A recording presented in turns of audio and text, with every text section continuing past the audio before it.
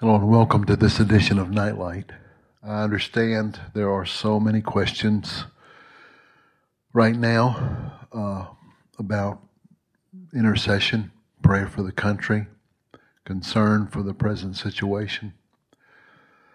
I get a lot of emails and phone calls and conversations, and every one of them are important. Every one of them are valid. I wish all of you could be together with me in all of these questions, because everybody's questions are important and valid, and the different points of view are all important. I don't think anybody's position is just completely out to lunch. And the reason that is true is because there's so many variables and there's so many directions that things could go. And of course that awakens all kind of questions philosophically, and then that awakens all kind of questions theologically. Well, how much is set in cement and how much is open to variations of possibility? Then other people want to know, well, what about the end time prophecies? And then other people want to know, what about the gift of prophecy and the office of the prophet? And how much do we pay attention to the prophetic words that are coming from various parts of the body of Christ? The charismatic part of the church has an answer to that the non-charismatic part of the church, if there is such a thing, I don't know that there is such a thing as a non-charismatic part of the church, if you understand the meaning of the charism, and that the whole body of Christ is called to it. But you understand what I'm saying. There's a part of the church that understands the flow of the gift of prophecy and the office of prophet. And there's a part of the church that has not educated itself in those areas. But still, all these questions, every one of those things I just mentioned, we could fill up the whole hour with just each one of them individually.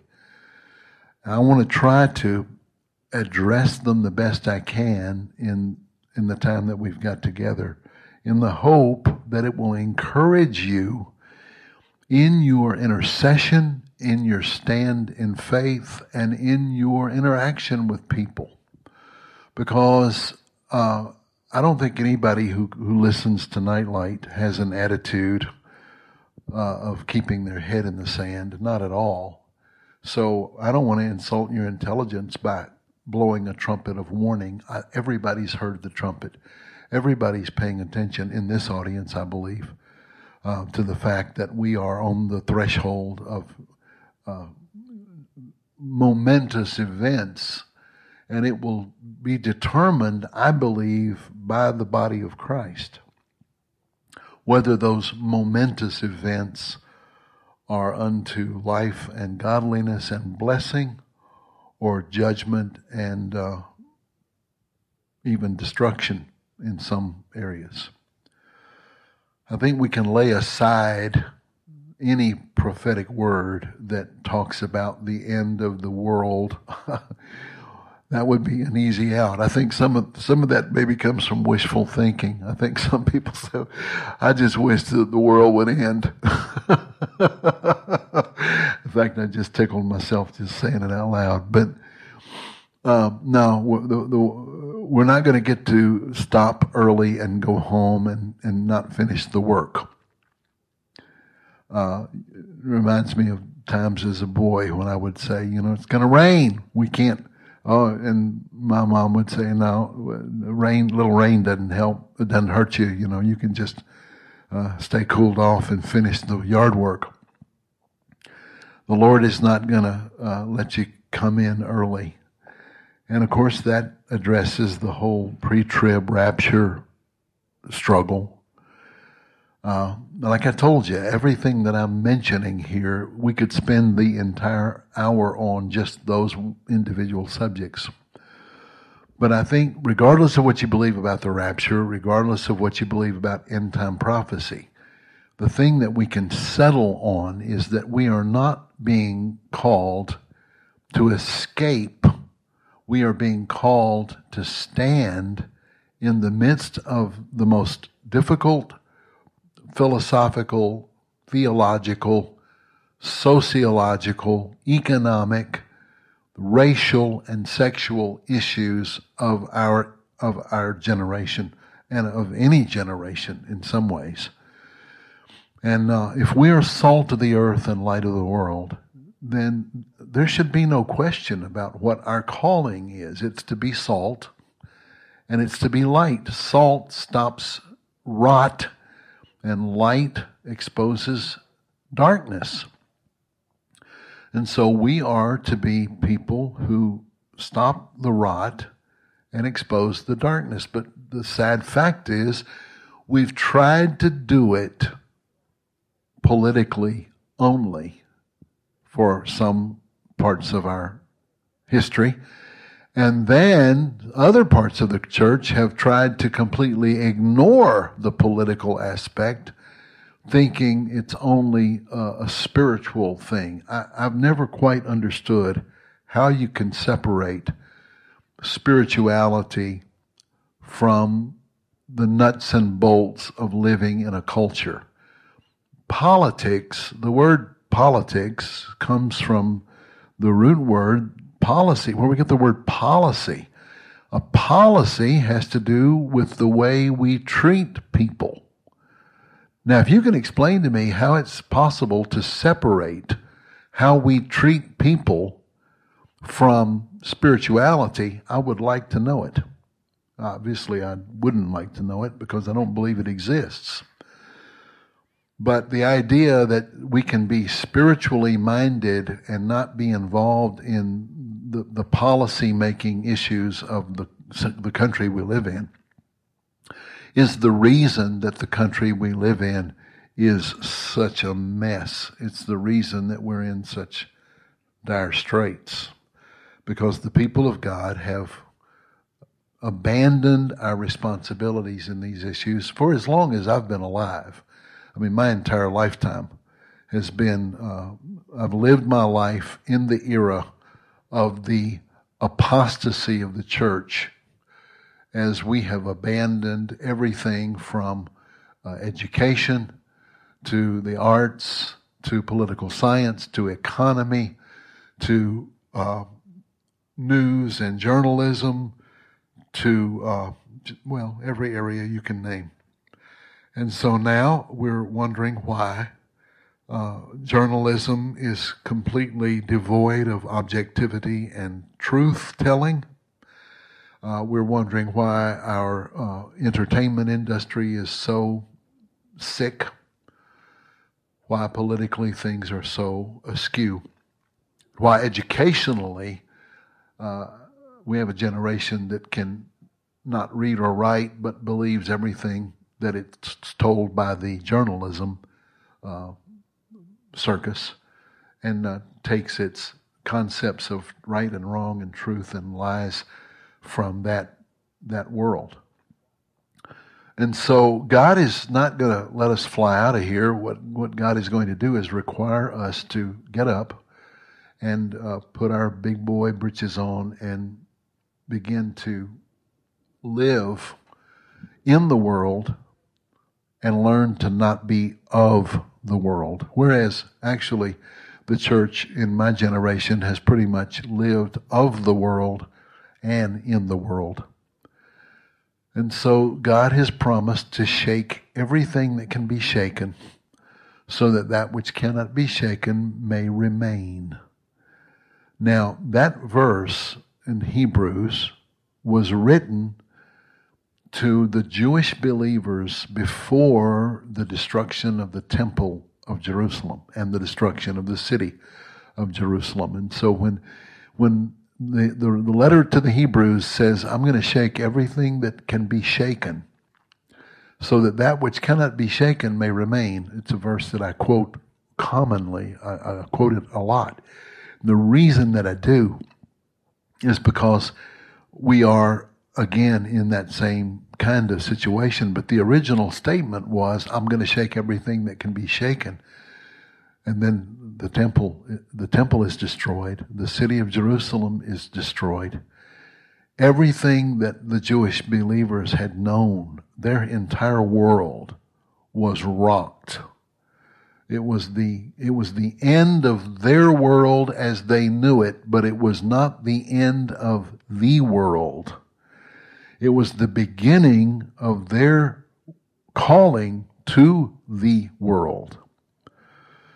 Well, I'm not prepared to say that the United States is going to be destroyed on the same level that the city of Jerusalem was, or that the temple was. But there is a shaking going on that is shaking the walls of evangelicalism and shaking the temple of religion, Christian religion, quote unquote, in America and in the West. And I think God is allowing it for the same reason, similar reasons. I won't say the same reasons, but very similar reasons. God will shake everything that has become comfortable, and that has become a way of avoiding obedience to the call to take the gospel of the kingdom to the whole world. And so anything that becomes comfortable for the flesh in opposition to the call of the Spirit, God is going to shake it. He's going to annihilate it. And so we've been living in that kind of tension for my entire life. But in the last 20 years, especially since 9/11, everything has taken a much stronger move toward the separation of light from dark, the separation of the real from the unreal, and the forcing, if I can use that word, of believers to begin to put up or shut up.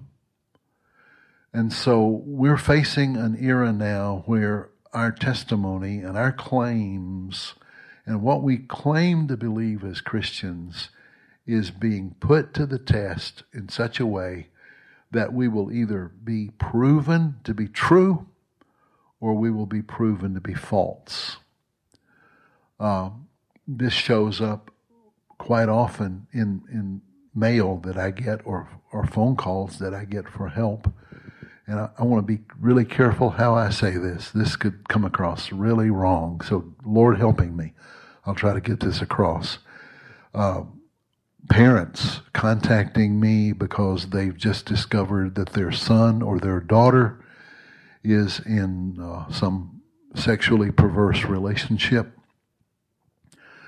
And they are understandably heartbroken. Their world is being shaken. Their walls are being broken. Their temple is collapsing.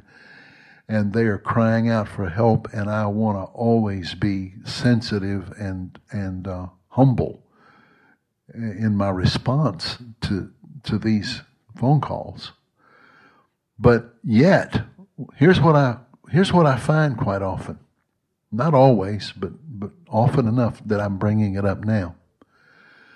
The attitude in many of these parents, and again, it's understandable because they're in shock and they're in sorrow and they're in grief, but I'll tell you, a lot of them are also in real anger.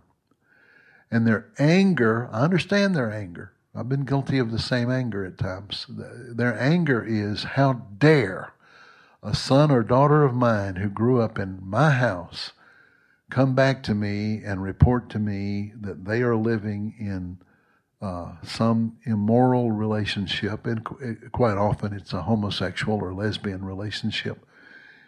And the attitude, when you get past the sorrow, the attitude is they need to straighten up, they need to repent, they need to snap out of it, they need to come back to reality and get back where they belong and just straighten up and fly right. And so my job at first is to be empathetic and loving. And that's, of course, our job always is to be loving. But sometimes being loving means telling the truth that is not easy to hear. And so more and more and more, I'm having to talk to people. They're church people, obviously, because they wouldn't be calling me if they were pagans. If they were people with no concept of sexual morality at all, they wouldn't be contacting me. So these are all what we would call good church people. And they are, I guess, good church people. But I guess what I'm trying to say is in the face of this present darkness, when the salt has failed to be salt and light has failed to be light, and the rot and the darkness has increased as a result of the failure of the church to be salt and light, then when someone calls with this attitude that I'm describing, you got to wonder, where is the problem?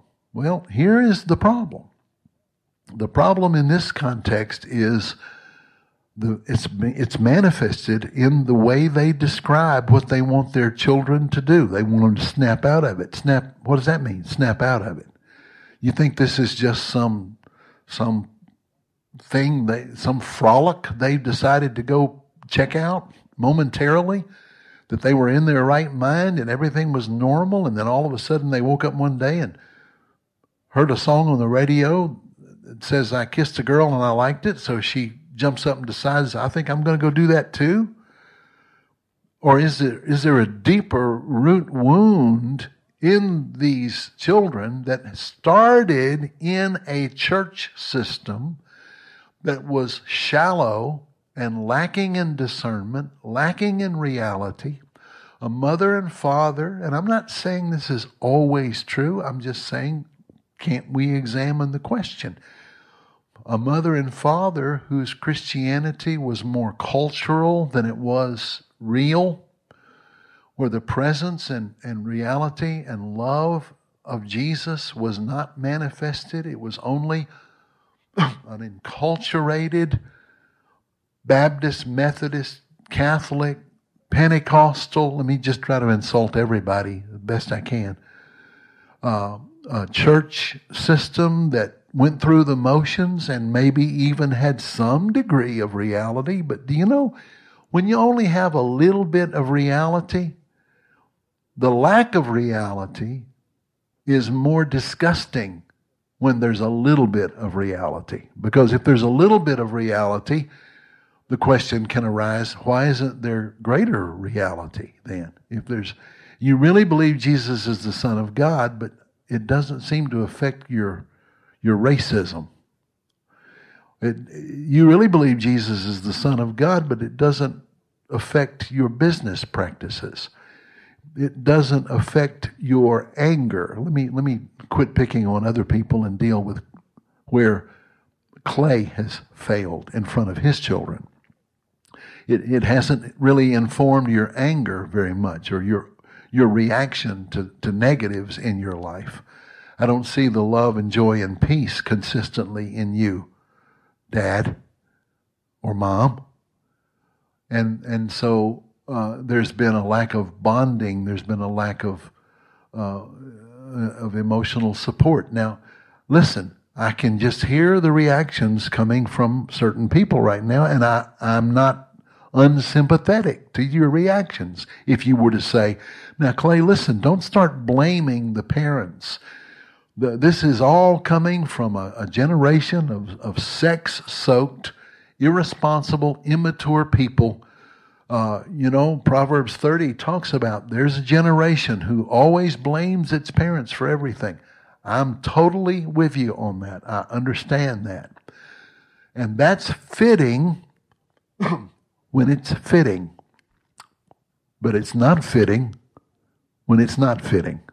In other words, if we are dealing with a young man or woman who has just decided to go off into selfish sexual rebellion, to experiment with lust because they've been soaking their brains in pornography and television shows, which is almost not any different nowadays, and just willfully disregard a childhood and an adolescent experience of loving, godly, stable parents who have raised them in the truth and demonstrated the truth. Not perfectly. None of us are going to ever demonstrate the truth perfectly.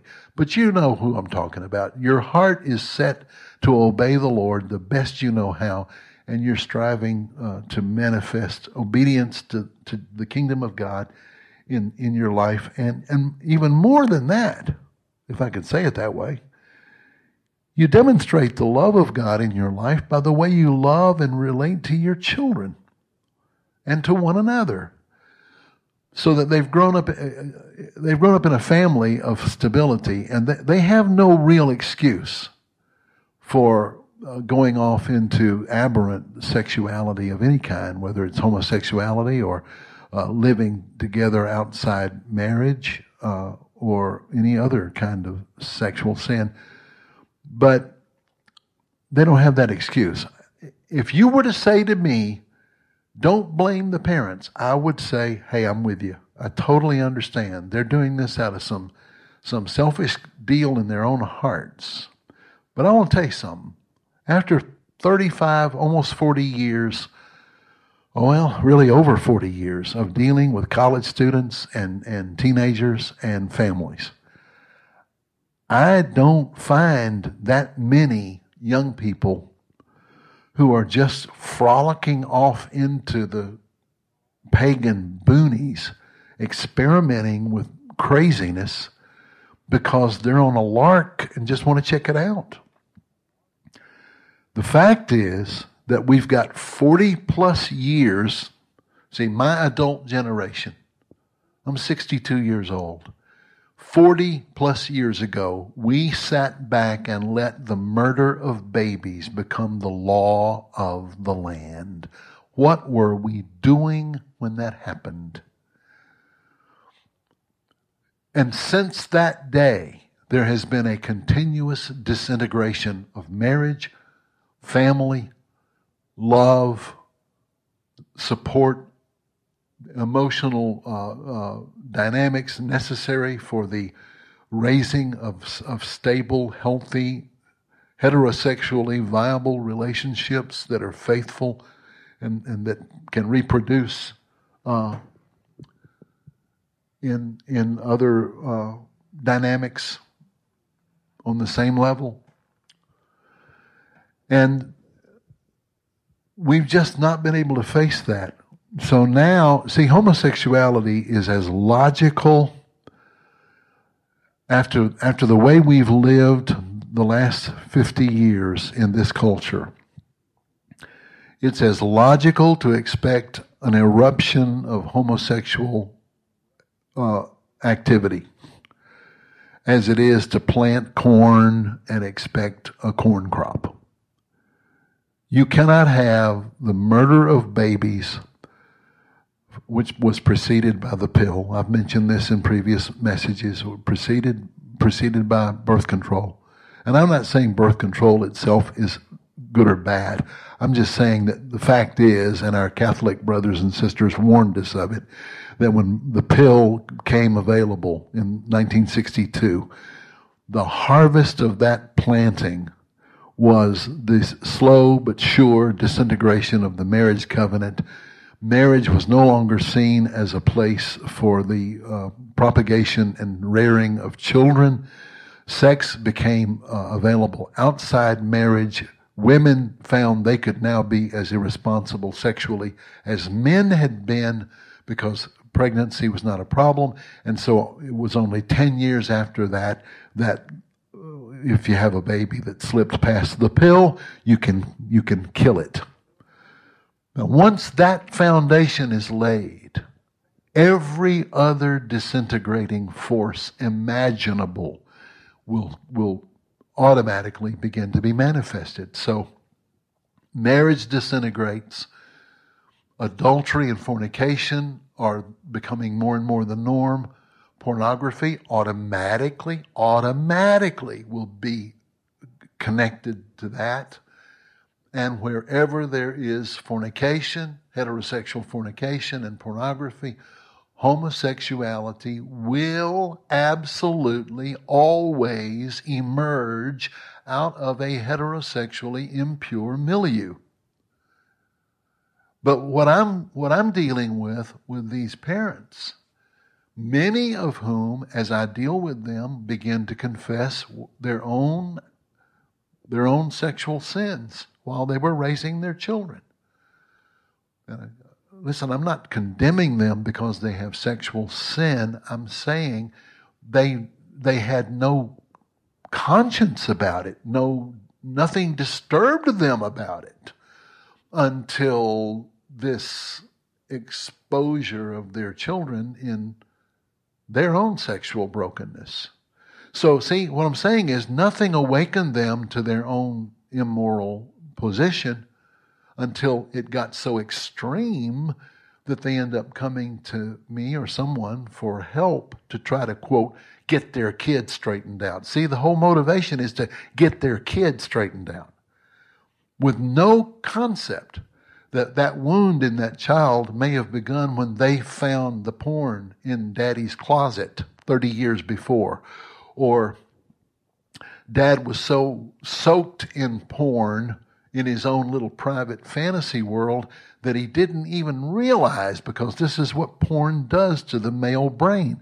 He didn't even realize that sometimes he was inappropriate to his developing teenage daughter, so much so that it wounded her and frightened her of interaction with males, and she found herself more and more turning to females for the emotional support she lost when her father stepped over the line with her.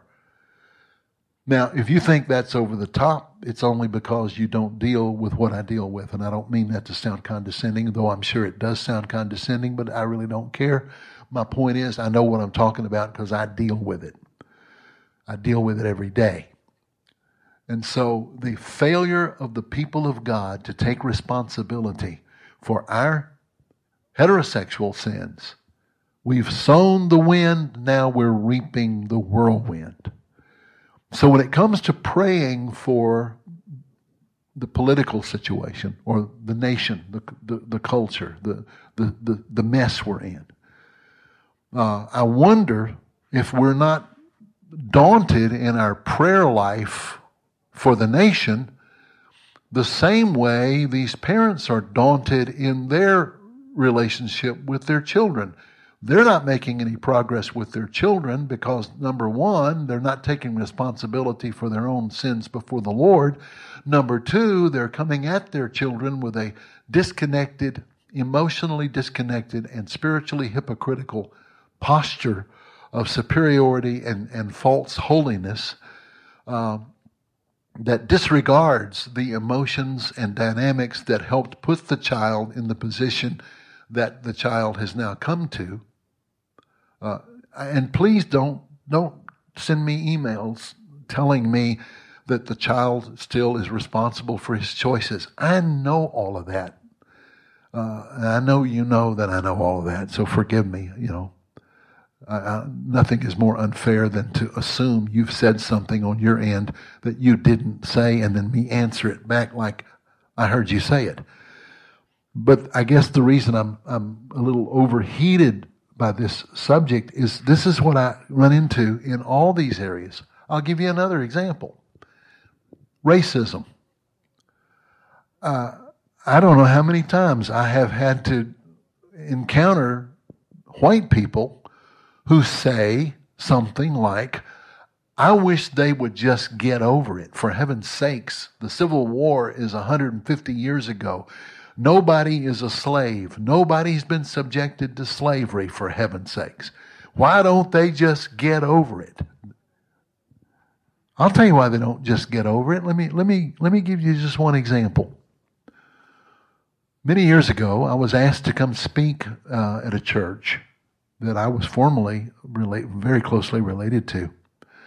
And I got up to speak, and as I was speaking, there was a black man sitting on the front row. Big man, about 4 inches taller than me. And as I was speaking, I kept being drawn to him. I couldn't get my eyes off of him. I kept being drawn to him. And finally it got so, I caught on that the Lord wanted me to speak to him. And when I turned to speak to him, I didn't know what I was going to say to him. But I heard myself say, I heard it come out of my mouth the same way they heard it come out of my mouth. I said, Sir, the Lord shows me that when you were 12 years old, You watched your father killed in the front yard of your home by a group of white men who I found out later were Baptist deacons and Klansmen. Not all Baptist deacons are Klansmen. Not all Klansmen are Baptist deacons. But the sad fact was there's enough of that going on that they can be spoken of in this context in the same category. If that upsets you to hear that, then may it move you to prayer and repentance and intercession for those parts of the body of Christ that have tolerated that kind of ungodliness and evil in the name of racial purity. Because it's just Nazism. But the point is that when I spoke those words, his response was a scream like I can't imagine. I can't mimic it. I wouldn't even try. I mean, it sounded like, I guess you would say, like a wild animal caught in a steel trap. In the scream that came out of him, he fell over on the floor. The whole meeting was disrupted, obviously, for the rest of the time. We had spent all of our time ministering to this man because that was exactly what had happened. Why the Holy Spirit chose to do it that way, I don't know. And maybe I shouldn't blame the Holy Spirit. Maybe I should have been more mature, more discerning, have more discretion. I think if I had a similar circumstance today, maybe I would be show more discretion about how to approach it. But I don't know if I would or not, because I don't think the word was just for that man. I think the whole church needed to hear that word and see the result of that event. Because do you understand, this event that I'm talking about took place about 1986. This man would have been probably in his early 40s. This murder of his father took place when he was about 12 years old. That would have put it in the early 1960s, right in the heat of the racial conflict in this country. Now, my point in telling you that story is to ask this question. Should he have just gotten over it? Should he have just snapped out of it? I've actually heard white people say, my gosh, man, they've taken over the NFL, they've taken over the NBA, they've got their own TV shows, they've got their own networks, they're all over the movie screens. Aren't they satisfied yet? Well, I got a question for you. Is your world any better than it would be if there wasn't white people in the NFL or the NBA or on television? What does the NFL, NBA, and television have to do with anything? What's that got to do with anything? You see the irrational way we illogically work out our logic? We're not thinking through the real issues of life when we say things like that. We're just hurting people off and flipping out some indifferent, shallow, meaningless response that's a non-response. You think, what if that man had been, what if he had not been a Christian? He was a godly man. He loved the Lord. His family was a godly family. His dad is with the Lord because white men murdered him in his front yard. But what if he had been raised without the Lord's grace and influence on him? Do you think he would have woke up one day and said, black people are being treated a lot better now than they used to be because we got basketball contracts and we play football. Whoop-de-doo. It's all okay now. They murdered my daddy, but it's all okay. No, I don't think so. I think that horror in him of that event would have done what it would do in any of us. It would have subjugated and disintegrated and worked inside him, and he would have found other people of like feelings and like experiences. And they would begin to get together and they would begin to compare notes. And then there would be political agitators who would come in and sit on top of those feelings and begin to address them and tell stories like I'm telling right now, but with a motive of stirring up revenge and unrest and evil. And then throw in a few, I say a few, they are very few, bad cops who come in and just reaffirm the evil and the crookedness. It only takes one bad event to ruin a lot of good. Are you hearing the heart in this?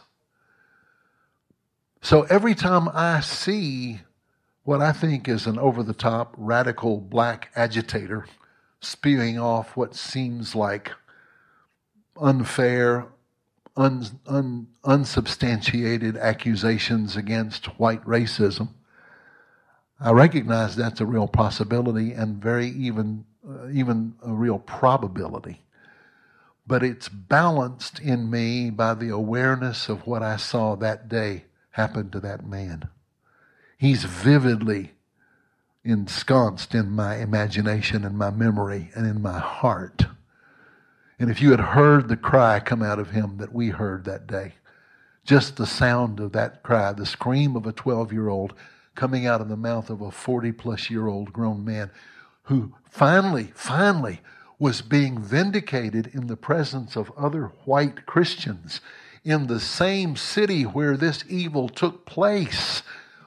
Finally, he knows that not only are they being made aware, but by the power of the Holy Spirit, Almighty God is letting him know, I saw it, and it will not go undealt with. There is justice in the universe. That's what that scream was saying coming up out of him. So, politically, it's very popular right now to try to equate homosexuality and racism in the sense of some saying, well, Obama, for instance, making reference to the struggle of the black people to be treated fairly is now being manifested as the struggle of the homosexual community to be treated fairly. And he made reference in his first speech on this topic of the memory of Selma, speaking of Selma, Alabama, and the March on Selma, which anybody my age painfully remembers. But then he equated Selma with Stonewall. Did you remember that speech? Some of you might have heard it. It's now become a common mantra. Selma and Stonewall. Selma and Stonewall. Well, let's compare Selma and Stonewall. Selma, we all know, was black husbands and wives and single men and women and teenagers and elderly people, many of them Christians, I would say the majority of them Christians, marching against the Nazi-like oppression of a white race that had oppressed and mistreated and murdered their people for years. They were marching for the freedom to live a normal life and interact like any other citizens of the nation were allowed to interact. They were crushed under by the Democratic Party and all the members of the Democratic Party that were participants in the oppression against the black people and manifested in the KKK and other white supremacist organizations, all supported by Democrats, by the way. What was Stonewall? Stonewall, for those of you not familiar with it, was the name of a homosexual bar in New York where, yes, the police had at times been oppressive, had been unfair. But let me tell you what Stonewall primarily was. Stonewall was a place where 13, 14, 15, 16-year-old runaway boys would go and they would be taken under the wings of grown men who would then pass them around as sex objects. Stonewall was the place where all the homosexual, predatory men of the city knew they could go to if they wanted interaction with underage boys. That's what Stonewall was. So you have the President of the United States who can't tell the difference between what was going on in Selma, godly men and women, husbands and wives, parents and children, grandparents and grandchildren, marching against open evil oppression because of the color of their skin. And you compare that to Stonewall, which is a place of predatory sexual perversion with no boundaries and no mindset that there should be any boundaries around their behavior. And he equates those two. It's insanity. But here is another point that you've got to be willing to listen to. And if you're not willing to hear what I'm about to say, it only demonstrates the depth of the problem that we're up against when we try to be salt and light and are failing to do it. Though you dare not equate Selma and Stonewall in that context, there is one area where the homosexual issue and the black issue or the racial issue does parallel one another. And it is this. If you or I tell a story of a black man being mistreated by a white man, it may evoke certain emotions in us. But if you tell another story about a white man being mistreated by a black man, it may evoke opposite emotions or different kinds of emotions in us. The same thing is true with the homosexual issue. If I tell you the story of some predatory man in Stonewall mistreating a 13-year-old boy for his own pleasure, that evokes understandable rage and rejection and resistance to that in you. But if I tell you the story of a young man who I know personally, who went to his pastor at the age of 15 because he was struggling with same-sex attractions, and his pastor opened up Romans chapter 1 and read it to him and told him that he was predestined to be a vessel of dishonor, that God's wrath was upon him, that the irrevocable judgment of God was on him and there was no hope for him. And that boy left that pastor's study shattered beyond repair and became one of the most virulent anti-Christian, pro-homosexual activists in the state of Texas. What would you say to that story? You see, this is what's so difficult about storytelling. We need good storytelling because we need something that will counteract bad storytelling. And facts and figures never trump a bad story. This is one reason why the Democratic Party is able to get so much emotionally manipulated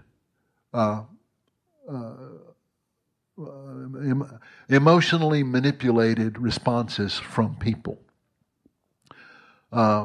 People on the right don't tell very good stories. People on the left tell great stories. It doesn't matter if they're true or not, as long as they're good stories. People on the right just tell facts and figures. Well, facts and figures make good radio. That's why people on the right have a lot of popular radio shows. People on the left never have been able to do popular radio shows. They always flop. You know why? Radio doesn't tell very good stories, not in that format. To do good radio stories, you have to be willing to do the old radio setup of the 1930s and 40s, which we probably would never go back to in our culture. And so the left never can do that, but they can do really good television, really good commercials, really good conventions, and great TV coverage with very powerful storytelling in their convention. Never mind that the stories were often bogus. that there was no truth, because when you have no morals and you have no higher sense of responsibility to eternal transcendent truth, then you can just propagandize, just like Goebbels did for Hitler. And so propagandizing is always easy to do on the left because there's no moral responsibility to the truth. People on the right do great radio because they are fact-based, and people want facts. Just give me the facts. And so we end up living from the neck up on the right and from the neck down on the left. And so people on the left are always talking about how they feel about things, how they feel. People on the right seem to be without feeling. They just want the facts. Well, God never intended us to be headless or heartless. He intended us to tell true stories that reach the heart and get to the facts. That's what the Scripture is. And so I'm saying all that to say that when it comes to racism, I could tell you some stories that would make you really angry at black people. And they might be true stories. But if my motive is to impugn black people, then my facts may be right in the stories, but my motive is wrong. You can tell true facts and still be a liar. You can, all gossips do that. Gossipers are murderers because they tell true things about people, but the motive to do it is to destroy people's lives. And so in the eyes of God, they're not liars, they're murderers. So my point in all that is to say, if I tell you a lot of stories that just pump you up toward how evil black people are and how wrong they are and how they just need to be, UXYZ, fill in the blanks, then I might be telling true stories, but if I'm telling it in a wrong motive, I am operating in a spirit of murder. On the other hand, I could tell stories about mistreatment of black people, but I would also counter it by explaining the stories behind the stories that may have led up to the mistreatment by black people of other people. You understand what I'm saying? You start telling both stories. None of us lives in a vacuum. Somebody could have come up to me and tell me some ugly story about that dear black man in that meeting that night. Say, well, you just don't know what a racist guy he is. Well, he may be racist. Do you think he might have any possibility of having a valid reason to have racist struggles in him? The point is, at the foot of the cross, he forgave his father's murderers, and he was able to do it a lot easier when he saw a church full of white people gathered around him, weeping and in repentance over the horrible evil that was done to him. Same thing is true with homosexuality or any other human struggle that we're in. I could tell you a story of the two homosexual men who picked up a 14-year-old boy in Arkansas who was a hitchhiker, and they took him home with them, and when they found the child's body, he had been repeatedly sexually tortured and murdered by these two men. I could tell you many stories like that. Would that serve any purpose to bring healing to the struggle concerning homosexuality? No. And if I only told stories like that or only had that mindset, I would be guilty of murder. I would be guilty of inciting murderous feelings in you. Not communicating truth to you, but inciting murderous feelings. And I would be guilty of murder myself by doing that. Sadly, there are many preachers I have run across who do that from the pulpit. They tell horror stories about things like what I just described. And their whole motivation is to say, no wonder God sent fire and brimstone down on Sodom and Gomorrah. So any young person or old person sitting out in the audience who hears that kind of sermon is being told, you're not fit to live, you're not worthy of salvation. Of course, none of us are worthy of salvation, but you know what I'm saying. That's the whole point. None of us are worthy of salvation. So who are we to put anyone in a position of being made to feel that they can't be saved or healed or forgiven. But that's what this kind of preaching does. The point of this message, finally, is this. I could tell you stories on either side that could stir up ire and anger, and even righteous anger, about the story that I told. But would it be fully righteous if it didn't tell both sides? For every story that you could hear about a black crime against whites or against anybody that was motivated by black superiority, the Black Lives Matter so-called mentality, there's always a story opposite. If you don't see both sides, you're not thinking with the thoughts of the Lord, and you're not operating in righteousness. Same thing with homosexuality. For every horror story that I might tell about predatory behavior of a homosexual toward someone that deserves just punishment, I could tell just as many stories of where the church utterly failed to meet someone and love them and help them, or even worse, where the church openly destroyed them in the name of standing for the truth and that kind of thing. Now, all of that is to lay the foundation to say to you, in these coming weeks, as we come into the time of the election and praying for the country, and this would all be true if there was no election, but the election just serves to make everything more poignant and more immediate in its demands. How do we pray for the nation? If we pray a black and white, good guys versus bad guys kind of praying, where get 'em God, sick 'em God, I don't think anybody in this audience thinks like that, so why would I waste my time addressing it? Well, because we're all tempted to. At least I am. I mean, I'm tempted to. Y'all know that. But to be effective in the spirit realm, to be effective in standing in faith and standing in intercessory prayer for the nation, in order for our prayers to be effective to bring about a righteous result, we've got to do away with the black hats versus white hats mentality.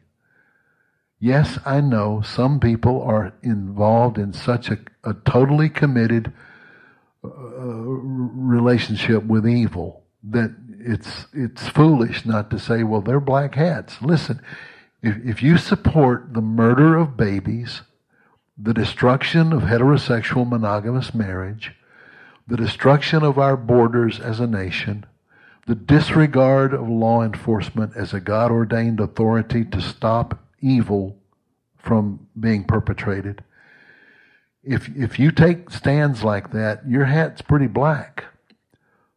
But the sad fact is, there may be people who have black hats, but nobody has white hats.